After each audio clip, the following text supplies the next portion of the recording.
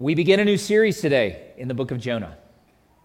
And you're welcome to open your Bibles there. As you're doing that, if I were to say, fill in this blank, Jonah and the...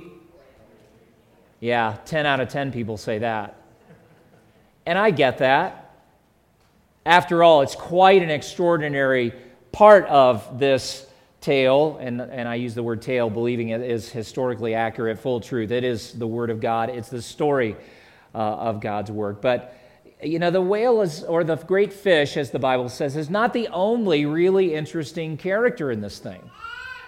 We might also fill in that blank with Jonah and the mariners, because they play a key role early on. Or we might say Jonah and the tempest, because this is a storm of the century type of event. Or Jonah and the worm, because there's a special worm that appears. Or Jonah and the scorching wind. Or Jonah and the great city of Nineveh. And while Jonah is the central human character of the story, and in many ways deserves a place in the title, it is actually God who is the central character in this book. For it is God who calls Jonah, hurls the storm upon the sea, appoints that great fish to swallow Jonah and then deposit him on dry land. It is God who hears Jonah cry from the fish's belly when he prays for mercy. It's God who appoints the plant that will provide shade for Jonah and then appoints the worm to destroy the shade plant. It's God who sends the scorching wind, and it is God ultimately who relents from the disaster that he has prophesied through Jonah will come upon Nineveh. It's God who even leads them to repent. It's God. So I get it, and we'll probably all continue to talk about Jonah and the whale, but my prayer would be that after this series, we would recast the title of this story and include the word and the name God. It's God who has compassion, as we will discover in these next 4 Sundays of study, that God has compassion not only for a wicked, violent city like Nineveh, but also for a proud and self-righteous prophet like Jonah. Jonah doesn't realize he's in need of compassion and mercy from God at this point, but God will show him very shortly. And you know, we are really in the same place as Jonah. So today, as we begin a new series in the book, my prayer and desire, and I'm going to invite you to join me in praying for God's blessing in several different ways, would be this. God, would you please show me my sins of pride and prejudice that I may repent? This is not a time to think of all the other people who have an issue of pride and prejudice and the manifestations of that. This is a time to look honestly into God's word and let the Spirit of God convict us of our own sin. And then directly out of that, God, would you please forgive me for my sin of pride and prejudice so that I may be useful in your great mission. God was kind enough to use Jonah even with his bad attitude. But I wonder how much different this story would have been if Jonah had eagerly responded to God's call upon his life that very first moment that the word of the Lord came to him. And then finally, may God grow in us a great heart for the cities and population centers of the world. And I want us to pray together, God, would you save the great cities, and we live in one. Save the nations of our world before they experience the coming judgment against their sins, because it is coming. So let's pause and pray together, and then we'll open the word and begin to dig in a little bit.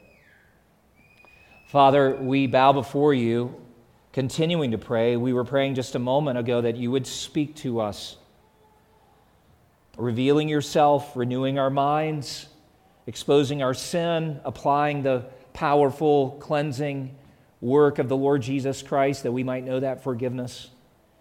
And as we look into your word, we pray that we might see ourselves not simply a prophet from long ago who was full of pride and prejudice, that we would recognize evil as it exists within us, that we may turn away from it and know your changing, transforming work. Give us insight and understanding. Empower us by your Spirit to discern your truth and to know how it would rightly apply for us. And so we ask that as you expose our sins, that we would be quick to repent of it, that we would know the joy of being forgiven completely and freely.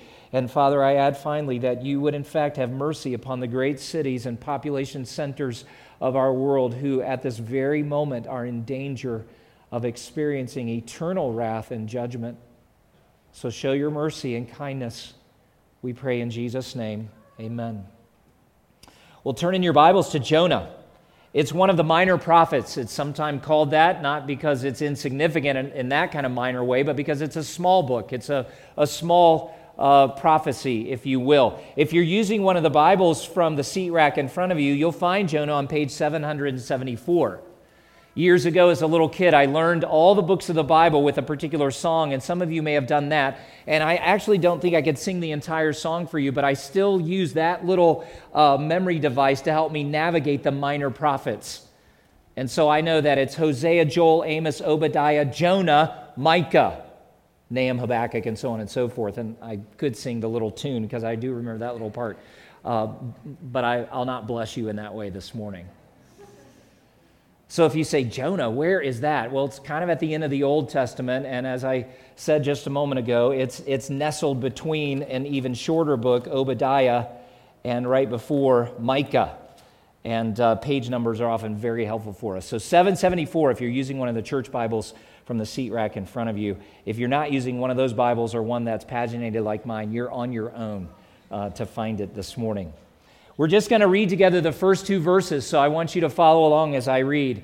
Jonah 1, verses 1 and 2. Now the word of the Lord came to Jonah, the son of Amittai, saying, Arise, go to Nineveh, that great city, and call out against it, for their evil has come up before me. There's a character that God introduces to us, the prophet named Jonah, and I want to explore a few things about him. By way of introduction, you need to understand that God positions him as a kind of everyman. He represents you and me. And the way God works and speaks and directs in his life is exactly how God wants to work and speak and direct in our lives. Through this short story, God is holding up a mirror before us, as it were, that we might see not a prophet with a heart issue, but see ourselves. And like Jonah, many of us can see the sin and wickedness in others. He was well aware of the evil in Nineveh and the nation of Assyria, but he was failing to see a similar kind of ugliness within his own soul. Sins that were just as offensive to God, sins that were just as spiritually debilitating for him as they were for the Assyrians. And like Jonah, we are often blind to our own pride in particular and prejudice. And God actually used a specific ministry opportunity and call upon this prophet's life to expose the sin that was in his heart, to reveal something really ugly. I want to remind you here that God's confrontation doesn't always come in the form of direct address where he just says straight up, you know what, you are full of pride and prejudice and need to repent. Often, he will bring external pressures to bear upon us, whether through circumstances or relationships, that will push these ugly, sinful responses out of us. And you're going to see Jonah erupt in sinful anger. And that anger is the telltale, the self-indicting indication that he's got a heart full of pride. Don't ever shift the blame away when your heart erupts in sin. Anger is one of those things that most of us struggle with to some extent. But if you find yourself angry, but always shifting the blame, well, they said, or they did, or he was disappointed in me, or she didn't meet her obligation, and I have a right to be angry. Be careful. God may have actually used the pressure of that situation, the pressure of that relationship, to expose a heart-level issue. He's calling you to repent in the same way that he was leading Jonah to repent of deeply embedded pride, a deeply embedded prejudice. So while it's easy to blame the world we live in or blame the people you live around or the difficult circumstances that you're facing, like Jonah, we need to pay attention to what God is revealing from our hearts. So he's every man. He's also a prophet. He served and lived in the time of Jeroboam II. We're going to go to 2 Kings in just a moment. He's also a contemporary of Hosea and Amos, two other Old Testament prophets, both of whom have written books for us. But he lived in a time when Assyria, an enemy nation to the east, had attacked, and then at this particular point withdrawn from Syria. Look at 2 Kings with me, if you will. I'm going to begin reading in verses 23 and 24, but we'll get to verse 25 in just a moment. For there the scriptures tell us that in the 15th year of Amaziah, the son of Joash, king of Judah, that's the southern kingdom of the Israelites. They were a divided kingdom after Solomon. So the southern kingdom is Judah. Then the scriptures go on to say, Jeroboam, the son of Joash, king of Israel, began to reign in Samaria. That's the northern capital, and he reigned 41 years. Now listen to this, verse 24. He, that is Jeroboam, did what was evil in the sight of the Lord. He did not depart from all the sins of Jeroboam, the son of Nebat, which he made Israel to sin. Let me describe those in brief. What Jeroboam and his forefathers were guilty of was blending the worship of Old Testament Israel, where God said, worship me alone. It's one of the big 10 commandments, right? Well, they were bringing in local idols and gods, and the formal term is called syncretism, similar to the word synchronize. So what they're doing is they're not abandoning Jehovah worship altogether. They're not abandoning the Old Testament, the 10 Commandments, the sacrificial system, and the Levitical priesthood and all that. They're just importing other things and weaving it in. That's just as offensive to God Almighty as if they walked away from all religion whatsoever. This is a grievous sin. He did what was evil in the sight of God.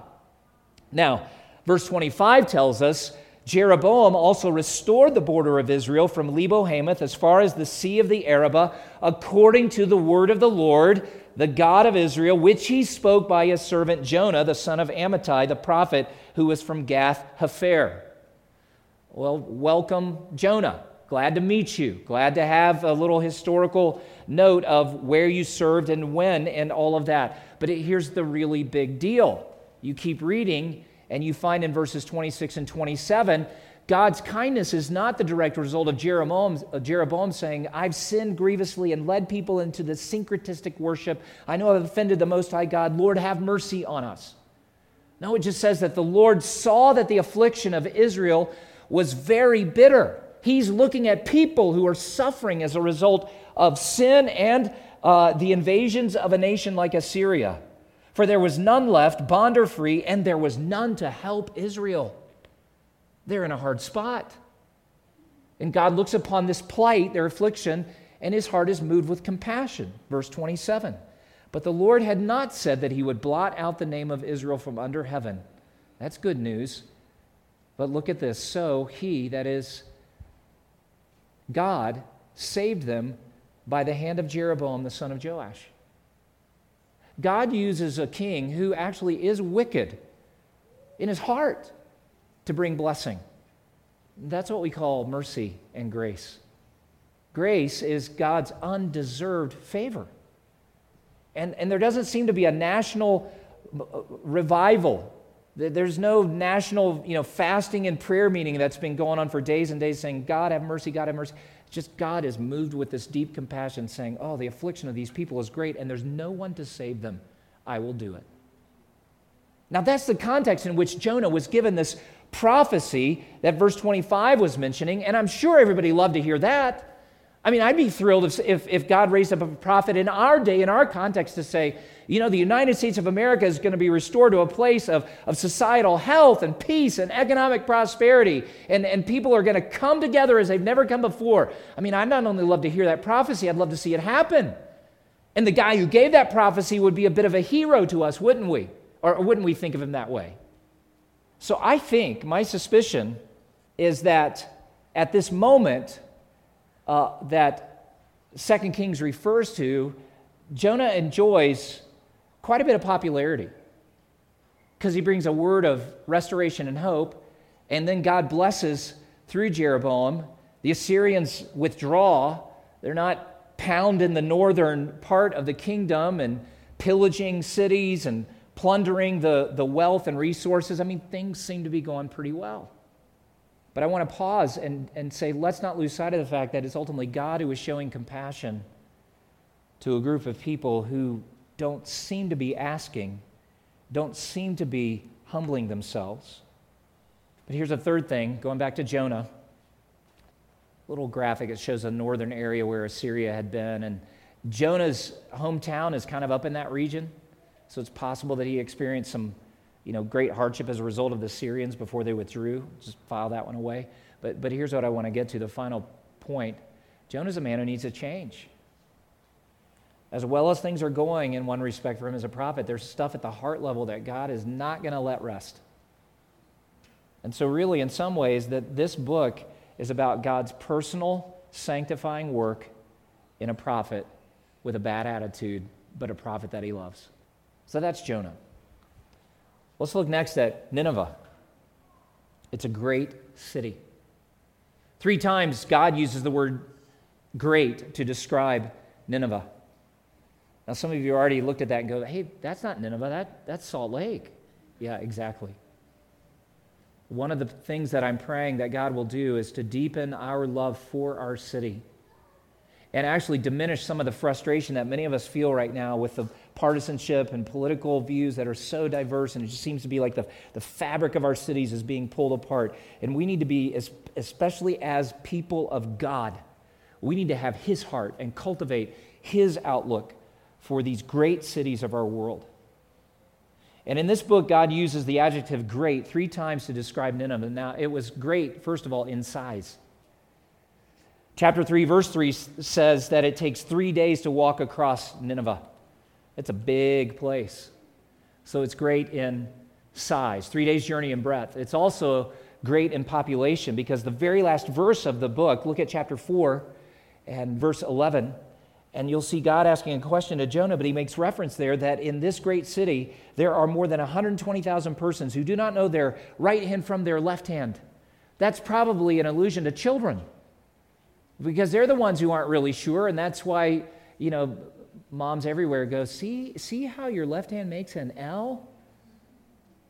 Did you know that? That's like a really profound thing to learn. Left hand from right hand. But you've still got little ones there, 120,000 of them, and God's making an appeal saying, should I not have pity on this great population? Salt Lake County has 1.13 million people at the last count. I'm eager to see what the new census will reveal. But of that last count, 328,000 of them are children.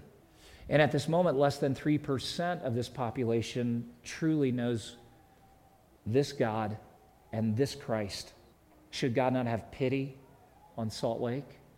And some of us say, yeah, but it's so wicked.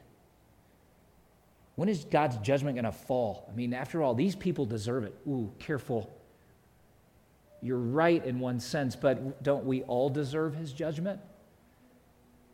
And in the same way that God was merciful to Jeroboam and Israel, and Jonah was part of the blessing there, should he not have transferred that out of his nationalism and to a nearby people group who numbered in the millions who actually were under the impending imminent wrath of God? It's great in size, great in population. It's also great in influence. And 2 things about this. One, their geographical position. Nineveh was actually one of the oldest cities in the world and most populous at this particular time. It was situated on the east bank of the Tigris River.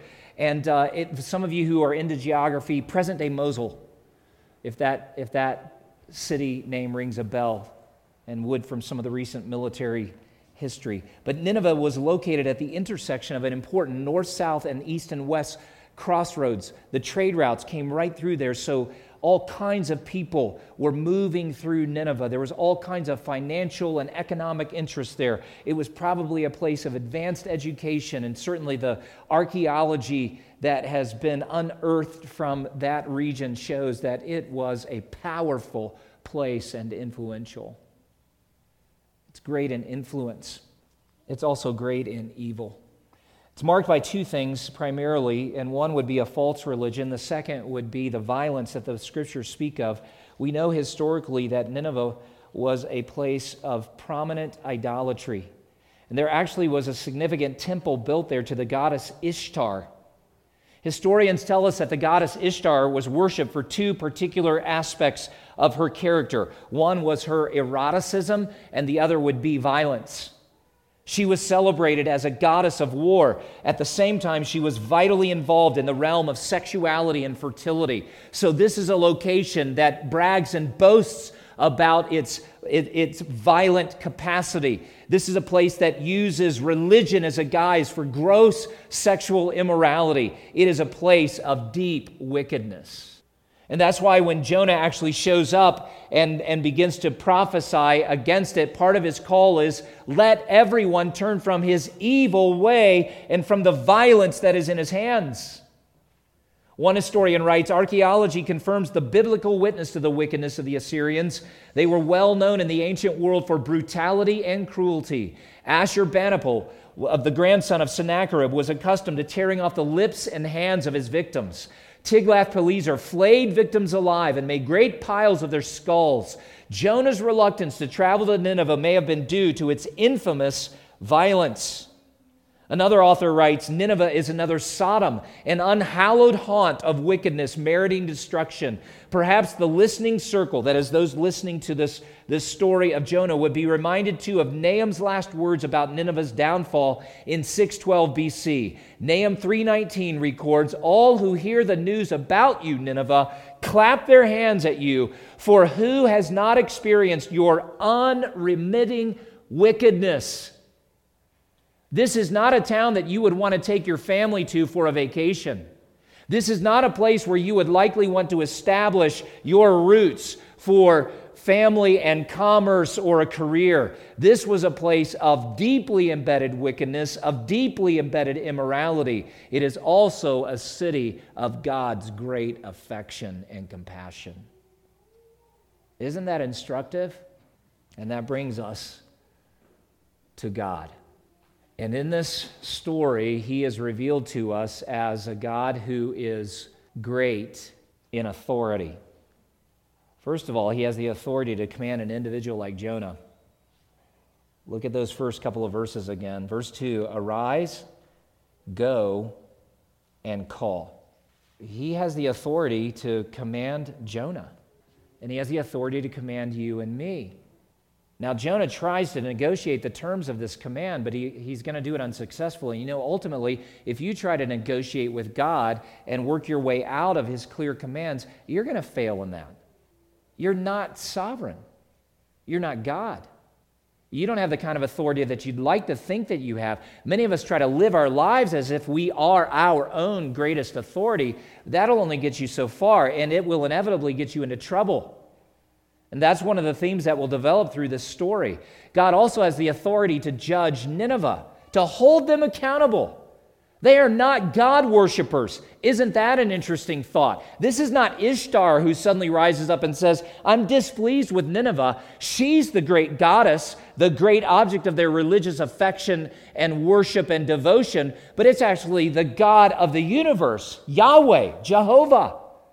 He's not even on the radar for many of the Ninevites, probably most of them, but he's the one who comes and holds them accountable, and he will hold all of us accountable for our evil.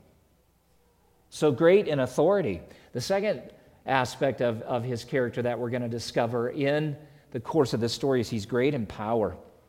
I rehearsed a few of those things, those great acts of his that unfold, and very soon, like next week, we'll jump into the tempest, and we'll see it's God who created this storm. And it's clear to these seasoned mariners that this is a divine event. There's a God behind this. Somebody's really angry with us to bring this kind of tempest upon us.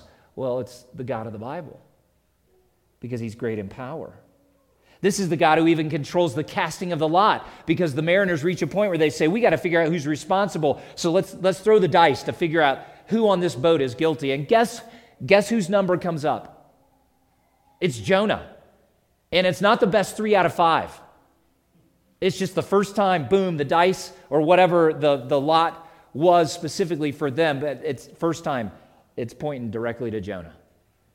It's God who prepares that great fish. It's God who stops the storm. It's God who speaks to the fish to deposit Jonah on the dry land, and we already ran through the plant and the worm and the scorching wind, and it's God ultimately who brings the king of Nineveh and all the people to the place of repenting in sackcloth and ashes.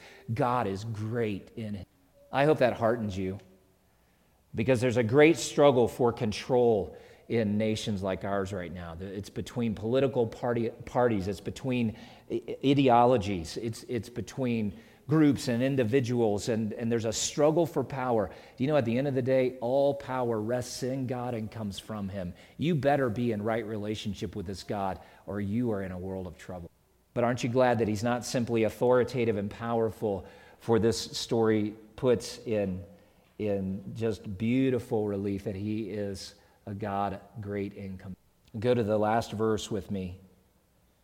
And we will come to this in time, but this really is the heart of God being revealed to us when He says to Jonah, who's angry, who's pouting, who even says, "Take my life," angry enough to die, "Should not I pity Nineveh? Should I not be compassionate?" And then look at the very last phrase, "and also much cattle." Isn't it interesting that God is trying to draw out of Jonah a right response to His truth, and not just saying there's human life here that's valuable, even the cattle.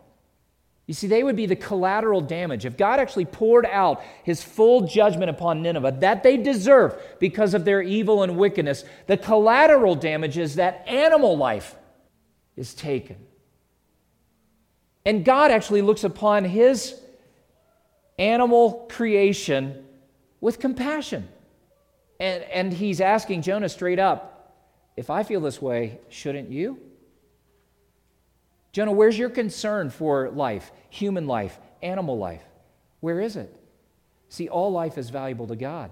Human life is significantly more valuable than animal life, but not even God overlooks that life. So while we're going to see that Jonah's nationalism gets in the way of his prophetic ministry, we'll also see firsthand that God is no respecter of nations or races, but His compassion and zeal to save rebellious people runs equally through the earth, and so should ours. Jonah helps us to understand the reality of what lies behind the heart of passages like these. Nick read this at the outset of the service, but look with me one more time in conclusion here at Romans 10. For the Apostle Paul, almost 900 years after Jonah was prophesying, wrote these words. The Scripture says, "Everyone who believes in Him," that is, in this God, "will not be put to shame." Let me pause there for a second. Here's what we're getting at. There are two sides to the Christian faith as it is revealed to us in the Bible. And one side is repentance, and that is the turning away from sin that offends this Most High God. And so someone who expresses their faith by repenting of that sin and coming to God and saying, I've offended you, I've done the things that you have expressly forbidden, or I've neglected to do the things that you've expressly commanded. Please forgive me. You'll never be put to shame by God saying, not today. Go away and come back tomorrow. But God, I'm so sorry. I know that my words were offensive to you. God will never say, sorry, no forgiveness for you. That would be humiliating and shameful. It'd be wholly inconsistent with His character. The other side of faith, so there's the repentance, the turning away from it. The other side of saving faith is a positive turning to Him. So when you come to Him, turning away from your sin, coming to Him, and calling upon Him for the gift of salvation, for His care, for His leadership, for whatever it might be. But the positive coming to Him, He never turns you away and says, sorry, no, I don't have anything in the bank for you today. Go somewhere else. No, we just would never be put to shame in that way. The Scriptures promise us that. So this is what Paul is laying out for us. Now look at verse 12. For there's no distinction between Jew and Greek. Those were the two basic ethnic categories that Paul and the friends and citizens living around him at that time thought in. You have Jews and Greeks, or Jews and Gentiles. And God just wrapped His arms around all those ethnic groups and says, I don't make a distinction in a prejudicial way. I'll receive any. The same Lord is Lord of all. Remember how He said a little while ago, He's not only Lord in Israel, He's Lord in Nineveh and Assyria. And He bestows His riches on all who call on Him. For everyone who calls on the name of the Lord will be saved. Israelite, Ninevite, Rivertonite, everyone. Oh yeah, even some of those groups that have really created a lot of chaos. Some of the ethnic groups that actually would make us all a little nervous. They don't make God nervous. He says, if they call on me, I'll save them. Happily. Yeah, but they've been wholly disruptive of our political system, and some of our communities are in shambles today because laws were broken, and somebody needs to bring the hammer down on these people. You're right in one sense, but shouldn't your heart as a follower of Jesus yearn to see the salvation of that heart? That's when the violence will stop. When God regenerates a heart and a new individual is born. Jonah couldn't see it. And it's not just because Paul hadn't written Romans 10 at this point. He couldn't see past his own pride and prejudice. And now a series of really important questions, and we all need to go with these. 4 questions. How then will they call on him in whom they have not believed? How are they to believe in him of whom they have never heard? And how are they to hear without someone preaching? And how are they to preach unless they are sent? Could God write the gospel message in the sky with angelic messengers? Sure. Could God send out a mass email through the World Wide Web? Yeah. And it wouldn't land in your spam box or your junk mail. God could send the message of repentance and faith any number of ways, but what he's chosen to do in his infinite perfect wisdom is to raise up messengers like Jonah, like Paul, like you, like me, and send them. But if you and I have a proud and prejudiced heart like Jonah to say, God, I'll do a lot of things for you, but I won't go to those people. Walk your way back through this series of questions. Well, if you don't go as a sent one, how will they hear? And if they don't hear, how will they believe? And if they don't believe, how will they call on the name of this Lord who will save? Followers of Jesus ought to be the preeminent example of what true racial reconciliation looks like. We should look with the same kind of eyes that our God does, saying, there's not Jew or Greek here. It's just not an issue. Some of you might have difficult past experiences like Jonah did. As I said, we don't know for sure, but it's reasonable at least that his hometown took some abuse from the Assyrians. But that didn't matter to God when it came to the gospel work. Because God's looking at Nineveh, one of the great cities of that wicked, evil Assyrian empire, saying, there are 120,000 little ones who can't tell their left hand from their right hand. Should I not have pity on them? Jonah, would you go?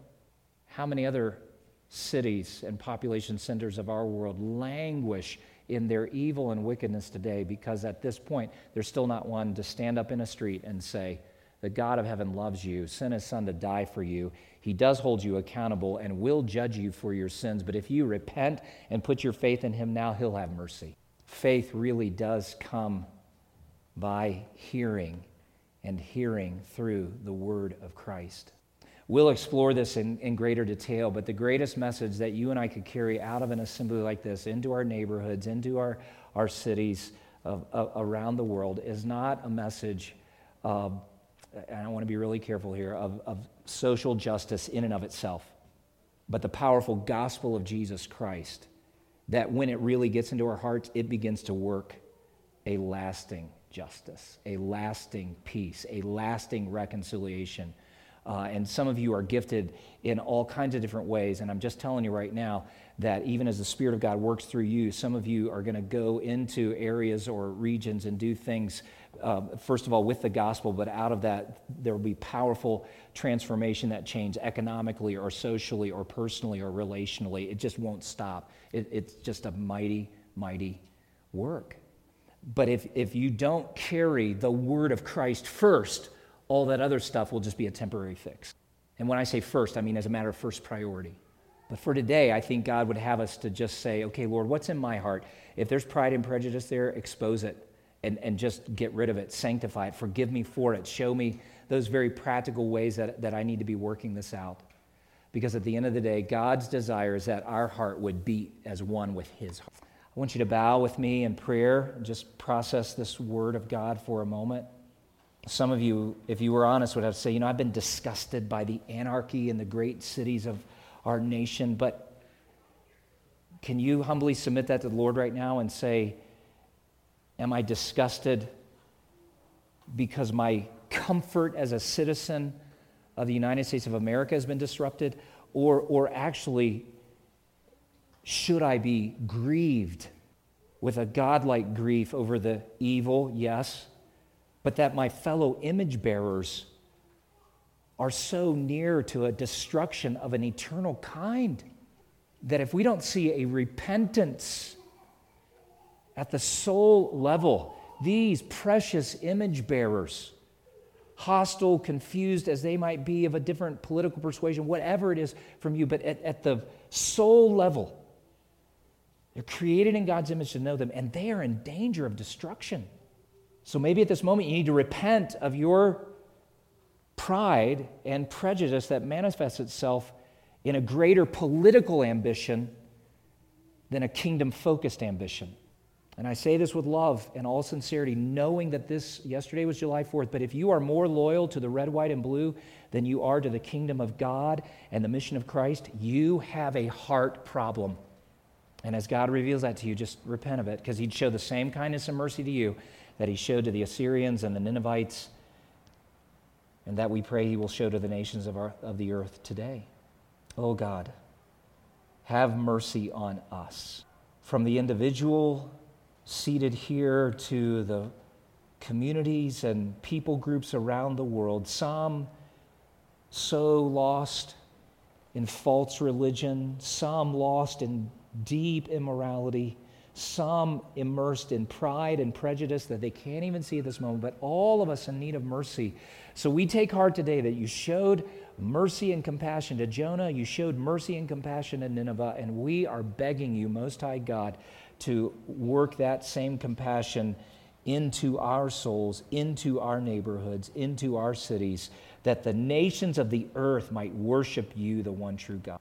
So change us and make our hearts conformed to your heart.